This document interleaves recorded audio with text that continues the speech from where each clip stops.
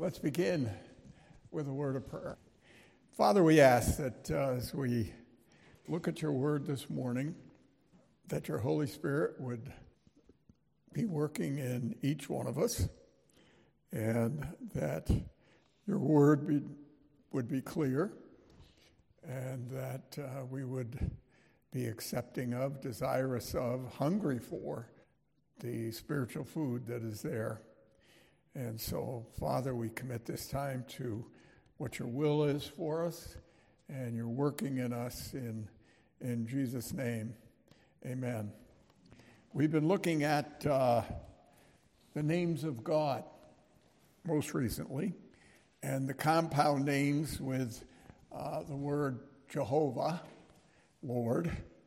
And today, this is one that speaks so powerfully to the wonder of the gospel. And it's Jehovah Tsidkenu. Now I'll spell that for you because I don't know that any of us would ever just know how to spell that. We might spell the canoe part like a normal canoe, but it's Tsidkenu.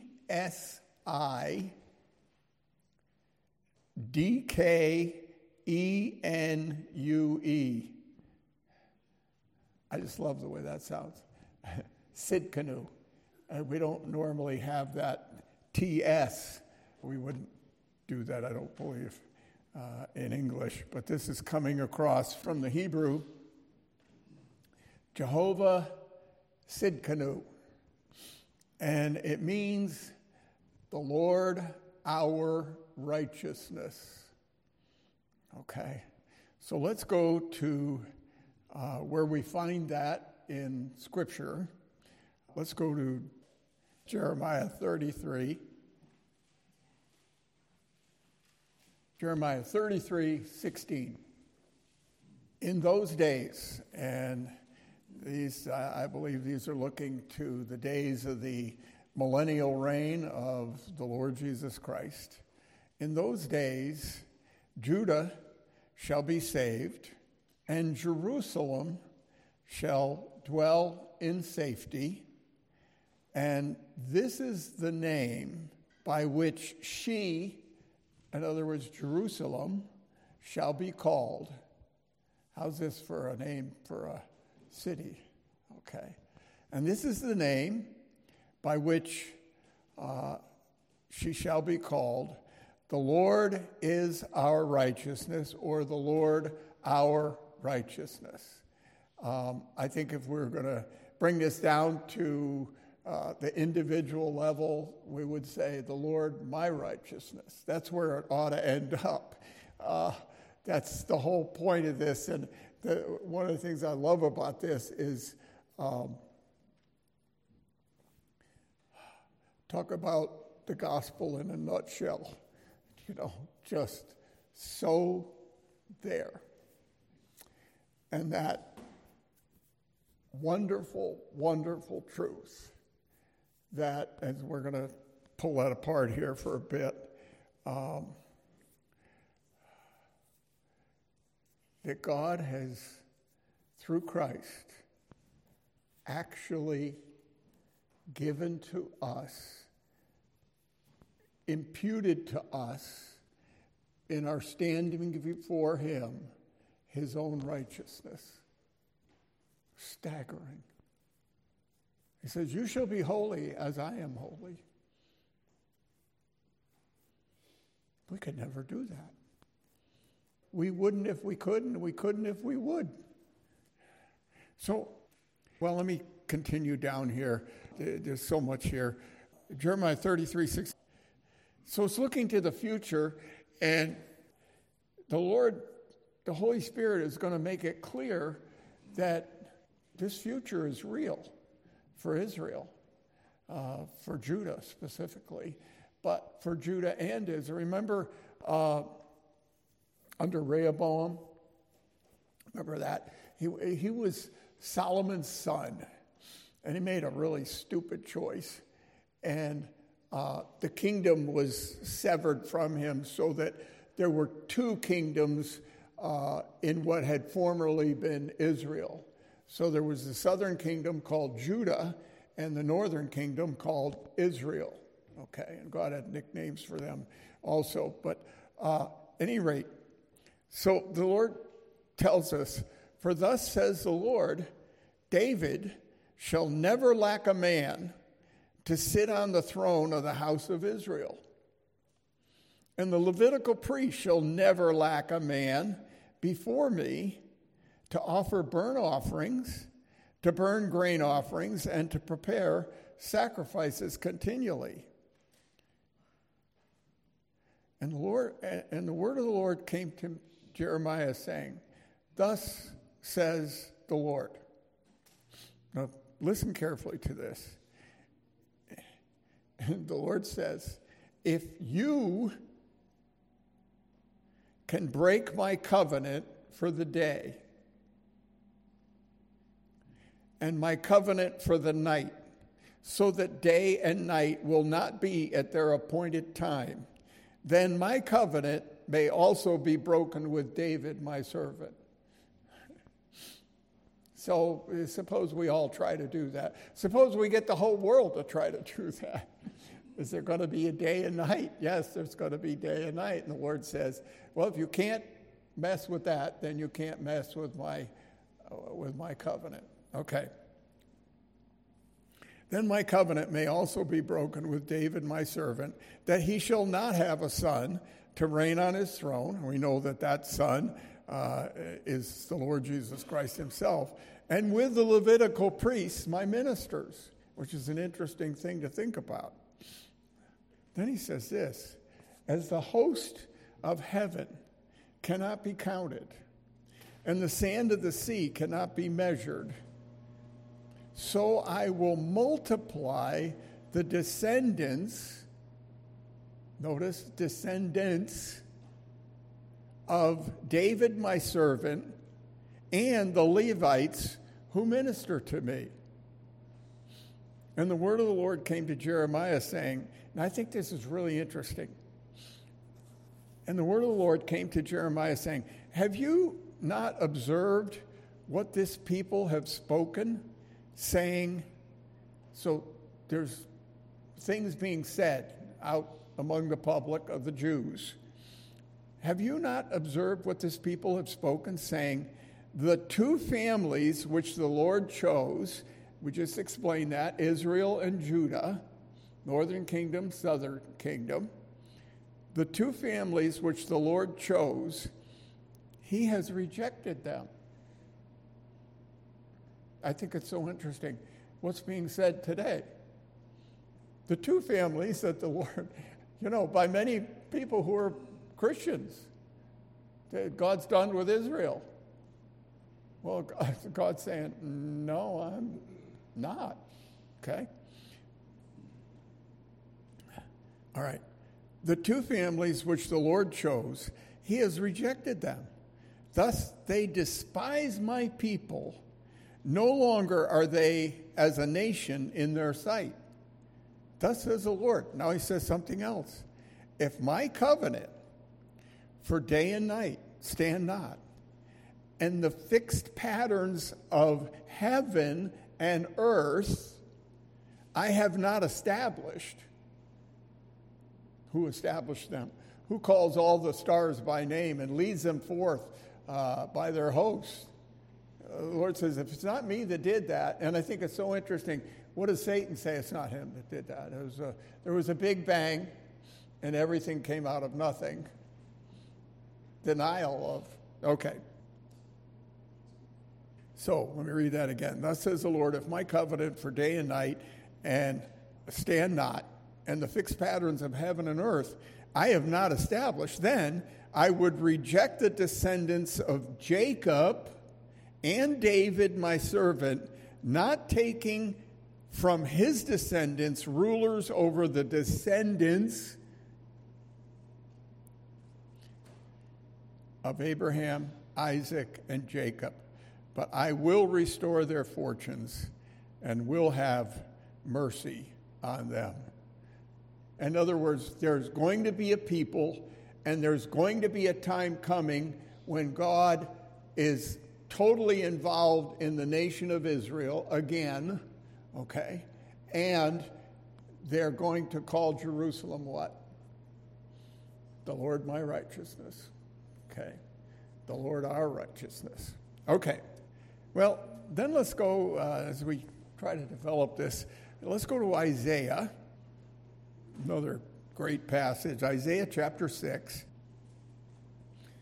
We have the testimony of Isaiah here, Isaiah chapter 6, verse 1.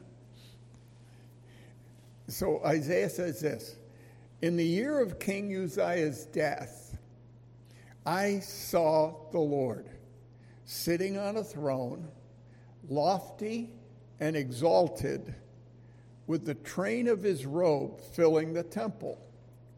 Seraphim stood above him." These powerful, powerful angels. Seraphim stood above him, each having 6 wings. With 2 he covered his face, and with 2 he covered his feet, and with 2 he flew.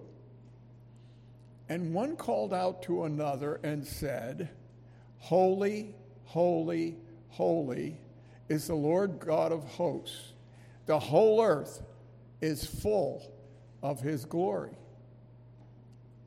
And the foundations of the thresholds trembled at the voice of him who called out while the temple was filling with smoke.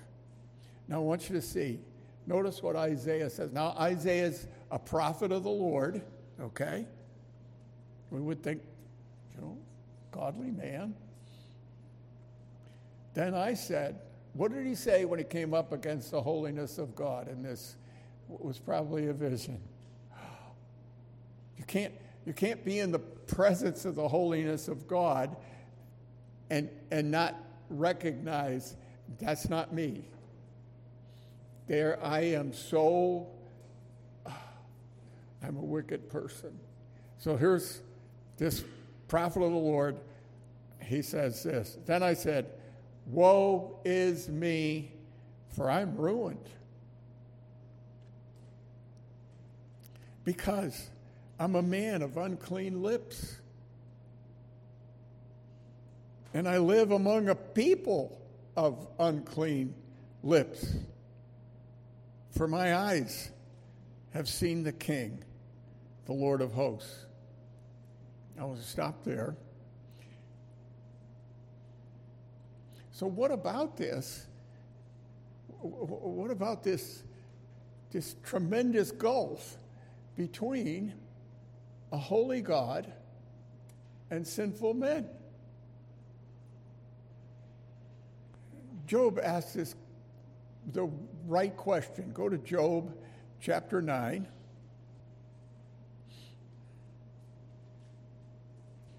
And in Job chapter 9, we're going to come to verse 1. And I think it was Bildad that had just spoken, and so then Job answered. There was some things that were true in what Bildad said. And so he said, "In truth, I know this is so." But then he asked this great question. "But how can a man be in the right before God?" That's the question. For every person, how can I be in the right before God? And really, there's 2 basic answers. One's false, one's true. And either it's the Lord's my righteousness, okay, or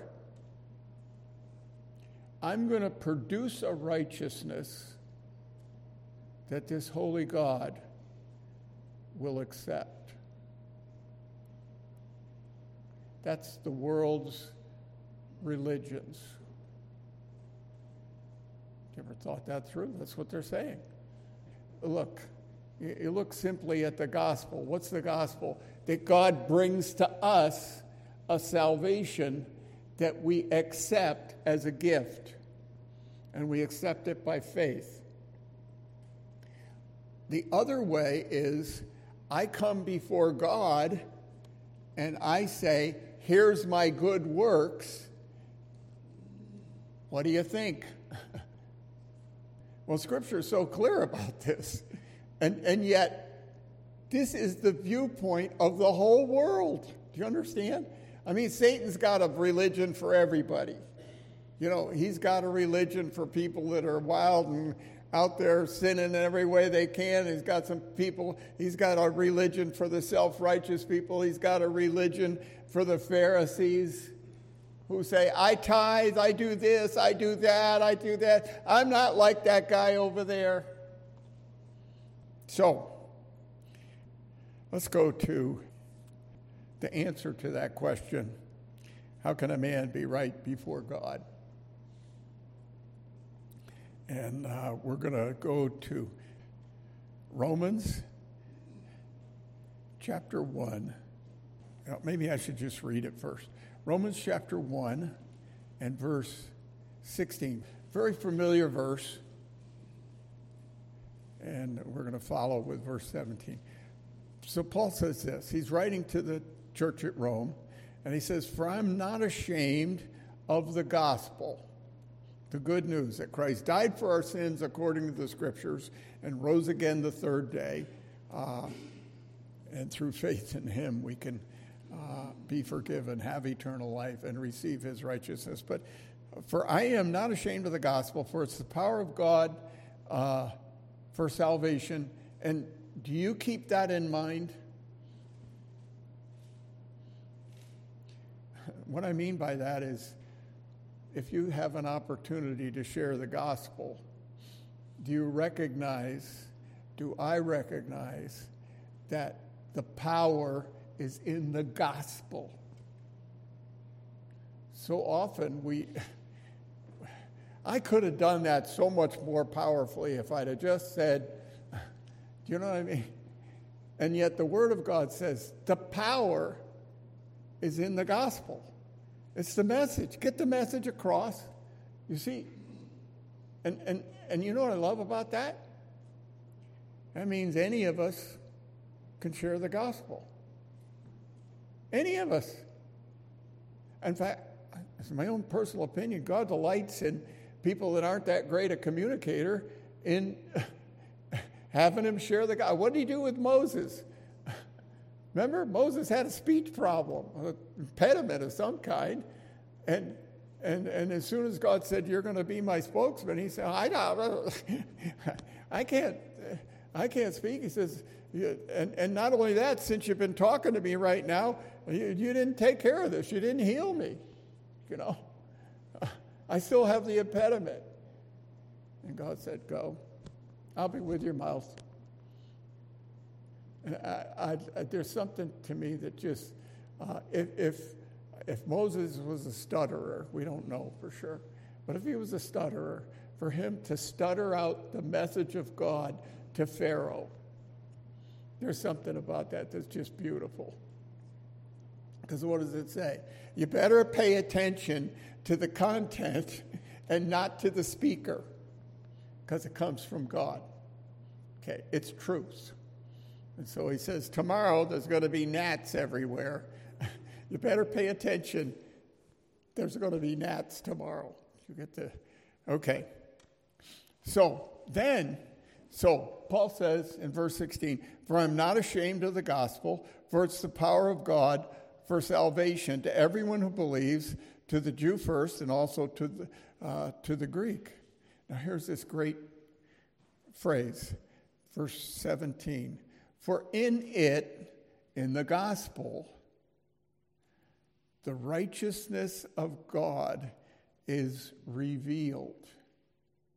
You know, I looked up the word there for revealed. It says to uncover. God uncovered his righteousness in the gospel. Okay? For in it, the righteousness of God is revealed or uncovered from faith to faith. In other words, how do you start as a new believer? What did you do? You put your faith in God's word and in the gospel, and by doing that, you put your faith in Jesus Christ. Your trust is him. He's the one that died on the cross for our sins. Okay, so For in it the righteousness of God is revealed from faith. Your starting point is what? Believe on the Lord Jesus Christ and thou shalt be saved. And what's your follow-up? Faith, faith, faith, faith. Well, how should you deal with Monday morning? By faith. Okay. Who knows what's going to happen tomorrow morning? I don't know. But how do you walk with the Lord? You walk by faith. From faith, that's your starting point, to faith. And then this, as it is written, but the righteous man shall live by faith. I see that two ways. By putting your faith in Jesus Christ, you get to live. You get eternal life. You're made alive. But then, how do you live? You live by that faith. You walk day by day with Him. You recognize every event in your life, every circumstance, every person is under the sovereignty of God to bring His will into your life. That's a huge thing, by the way. Okay. So, Paul reveals or takes off the cover of God's righteousness. And then, starting in Romans chapter 3, he starts to explain it. He explains how God has accomplished this, the Lord our righteousness. Let's go, first of all, we'll look at the need. There are many passages we could go to this for this. Romans chapter 3 and verse 10. So this presents our need. Like Isaiah said, I'm a man of unclean lips. I'm a sinner. Okay. I live among a people that are sinners.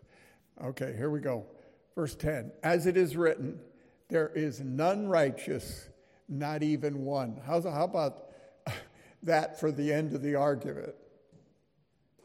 So here I come and I say, well, but I'm going to join this religion and I'm going to be righteous. Well, I've got this major problem.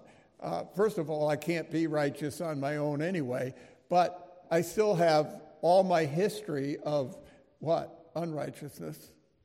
Yeah, I can't go back and fix that. Okay. There's none righteous. And I kind of chuckle because as it is written, there's none righteous, not even one.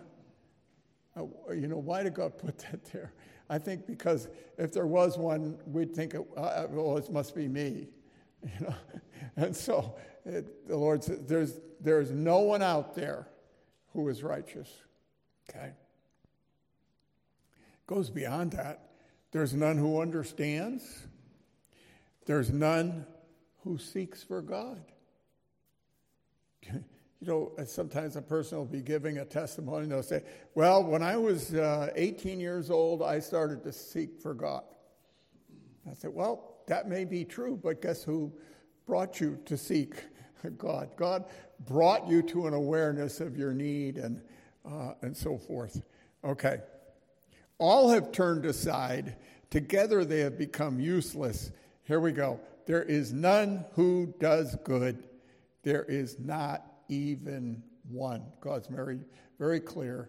So the entire human race is in need of help. Okay? Because we are helpless, as we will see. So let's go to the same chapter. Let's drop down to verse 19. Very familiar passage. So, first thing Paul's going to deal with here is the law. Okay? And the important question is, why did God give the law? It's going to be clear that the law can't save anybody. So why in the world did God give it in the first place? Well, we're going to see. It goes on, it says, now we know, verse 19, that whatever the law says, it speaks to those who are under the law. And we know from other passages in Scripture that it's specifically the Jews who are under the law. God gave the law through Moses. He didn't give that law to, let's say, the Philistines and so forth. They had a law of conscience, but they didn't get the Ten Commandments and all the rest of the law. Now, we know that whatever the law speaks, it speaks to those who are under the law. But here's the result, that every mouth may be closed and all the world may become accountable to God. Okay? So the whole idea here is Israel was the test case. And how did they do with the law? Horribly. And so I should be able to look at Israel and say, yep, they're failure. I would have failed just like, you can do the same thing with Adam. So, well, why did Adam have to sin? Well, put yourself there. How would you done? How long before you had eaten of that tree? When your wife came and said, this is really good. Okay. Now we know that whatever the law says, it speaks to those who are under the law, that every mouth may be closed and all the world may become accountable to God. Because, here we go, because by the works of the law, that Pharisee saying, I keep the law. Because by the works of the law, no flesh, not anybody, will be justified in his sight. So then I asked that question earlier. Well, why the law then? For through the law comes the knowledge of sin. If God hadn't given the law, how would we know where we had violated it? How would we know when we missed his standards?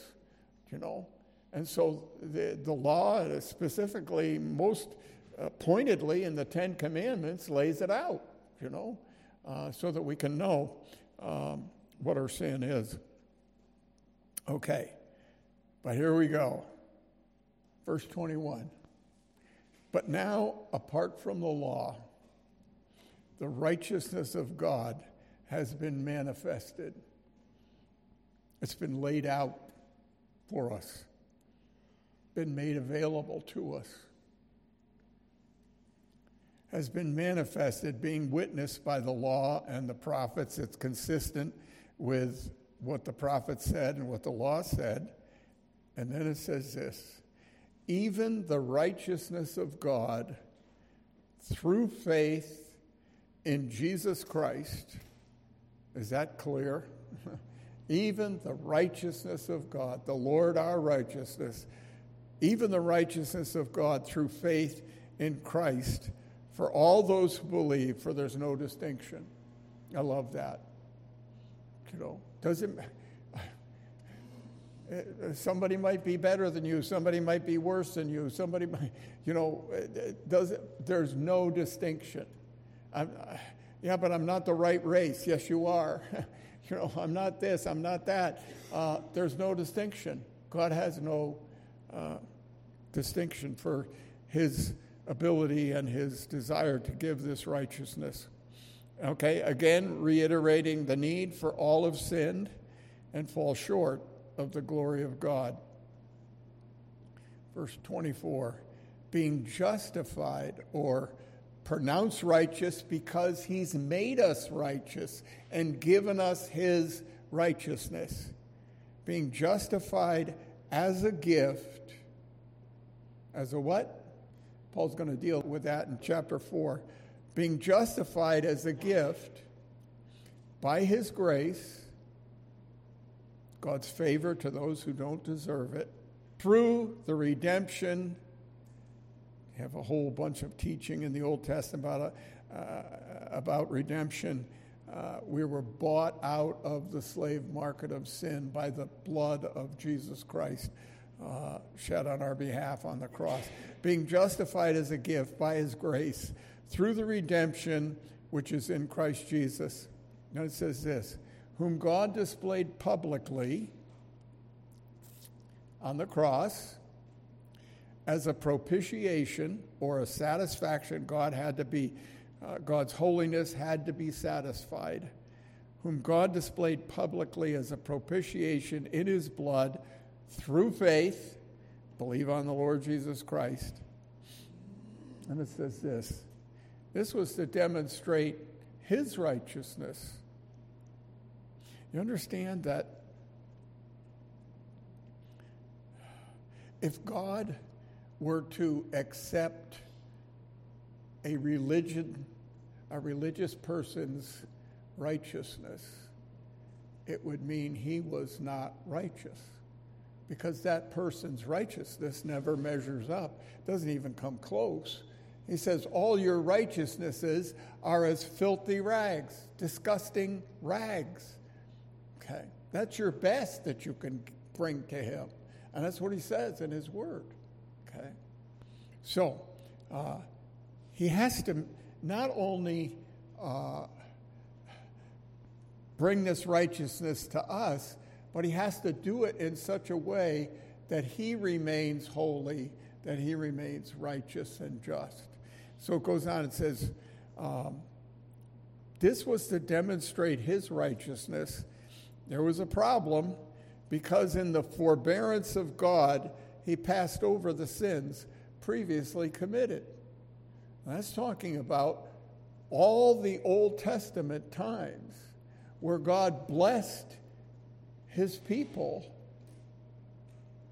I absolutely believe that Satan said, how can you call David a man after your own heart when there's been no payment for sin?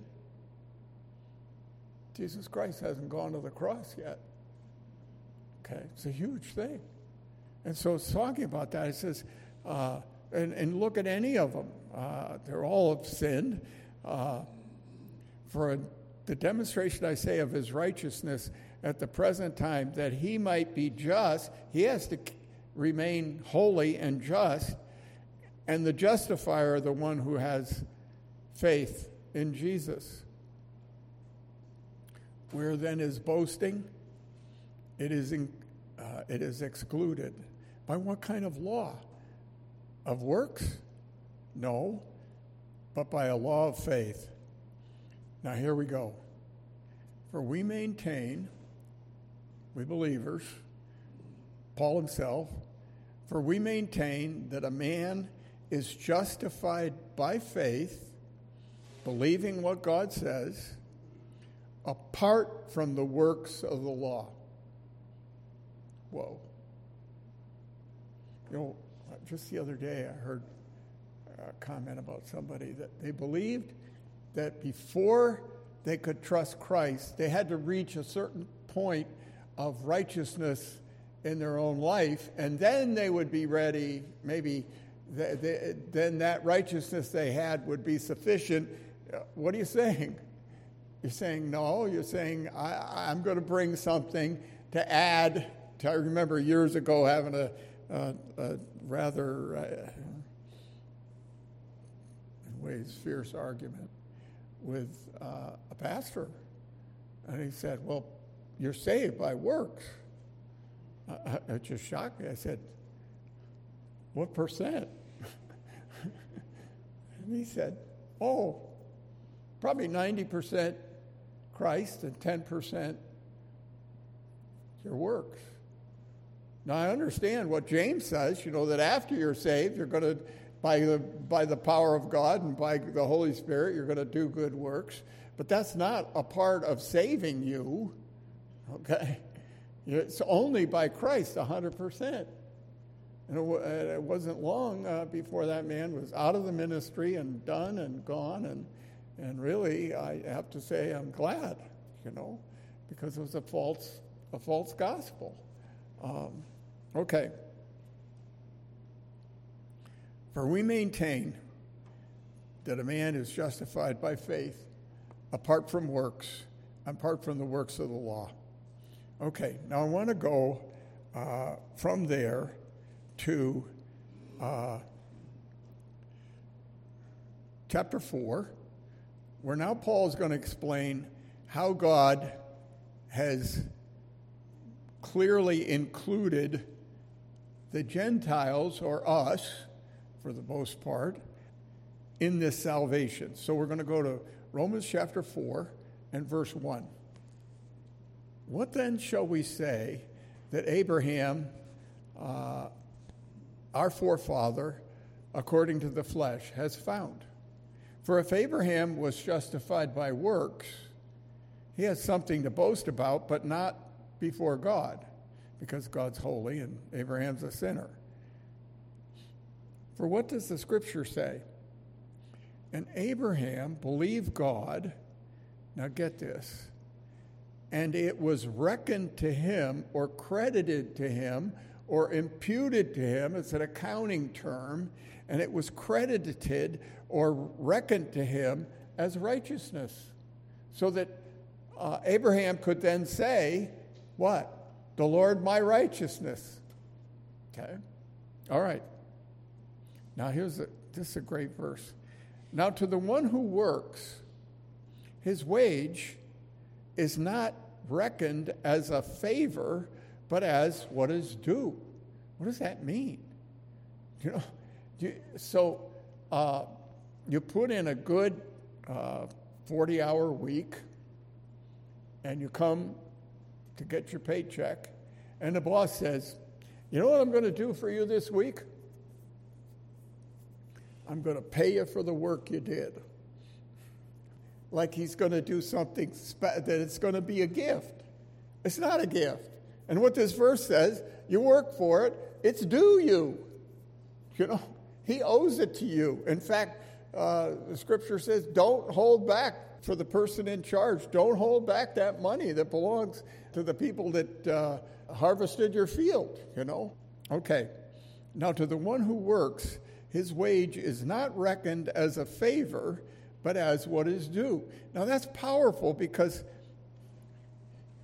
if we take this little, just think about this.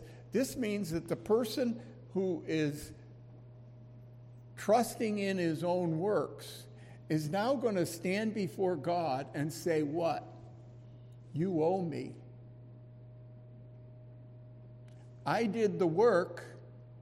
You got to pay me. That puts it in quite a light, doesn't it? Saying to Almighty God, but that's what religion is saying. I piled up the works. I bring my works to God, and He owes me. He's got to save me now because I gave Him all these works.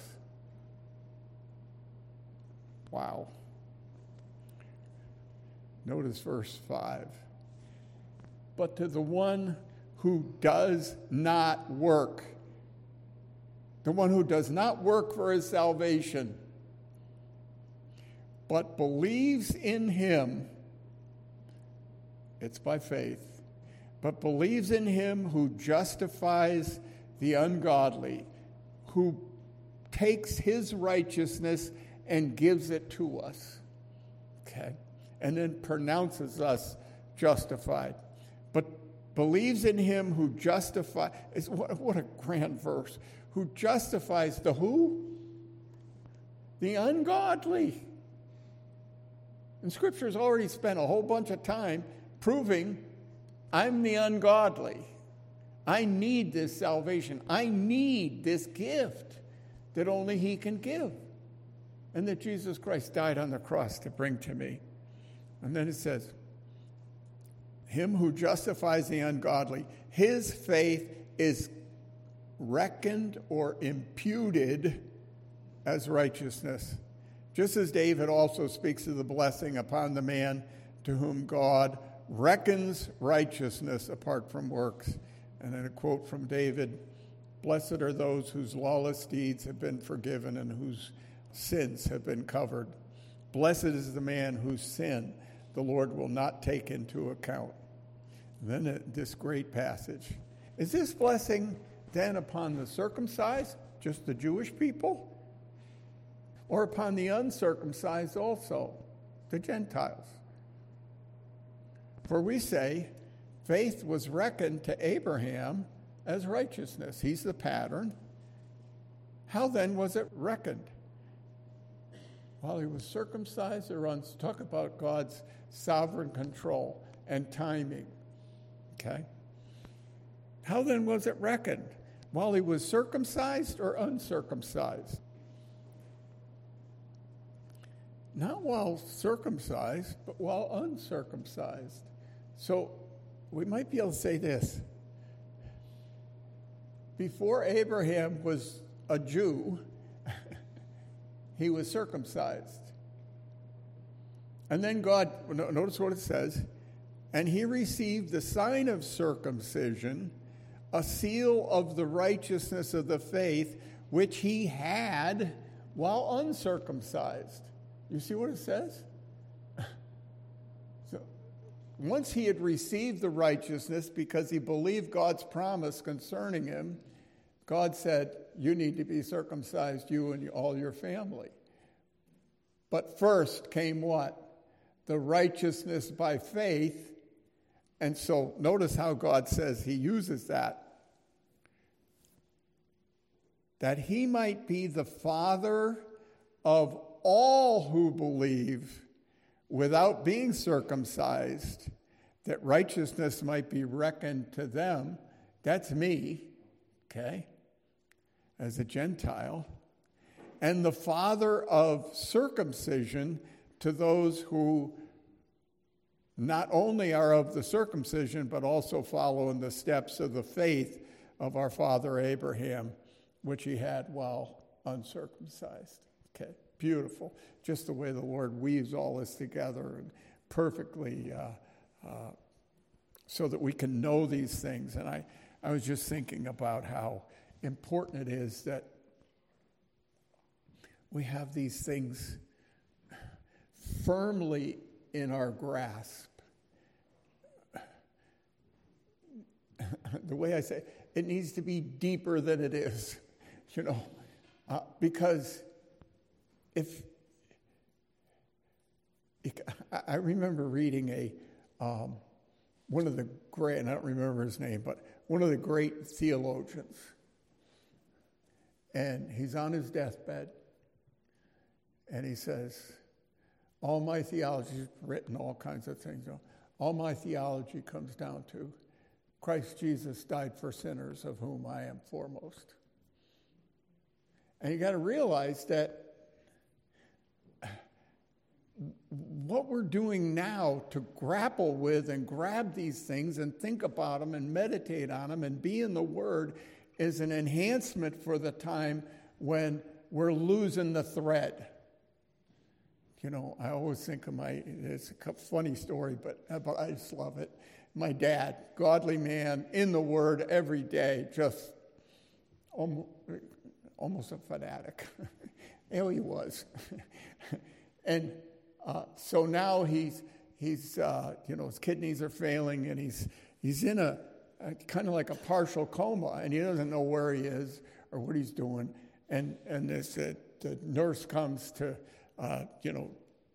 work on him, and as she walks into the room, and he goes, "Oh Lord," and he starts to pray in a coma.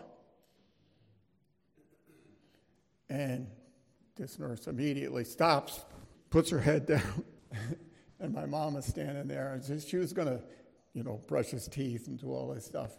And my mom said, "Better do what you're going to do, because he'll do this for an hour." I love that. That's what I want. That's what I want. I want this stuff to be so permeate me that it comes out when I'm losing the thread, and not something else come out. You know what I mean? Okay. Father, we thank you for Jesus Christ being the Lord our righteousness. What a grand thing that you see us as possessing the very righteousness of yourself, the very righteousness of Jesus Christ. What a tremendous gift. May we revel in it and thank you for it, worship you for it, we ask. In Jesus' name, amen.